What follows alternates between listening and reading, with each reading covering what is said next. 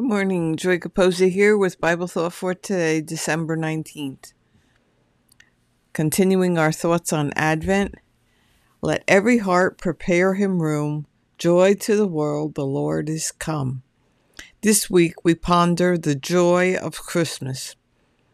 In Mary and Elizabeth, we see the outburst of joy between two women experiencing the greatest miracle of all, God becoming flesh to dwell among us.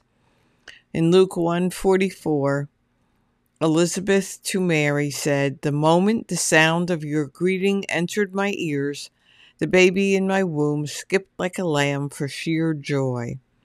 Blessed woman who believed what God said, believed every word would come true.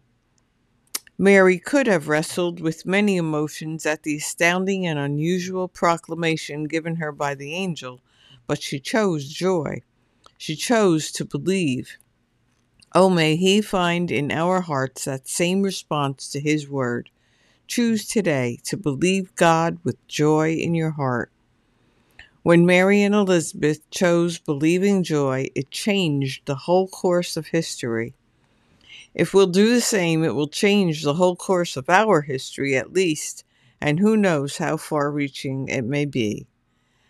Have a wonderful day and spread the joy.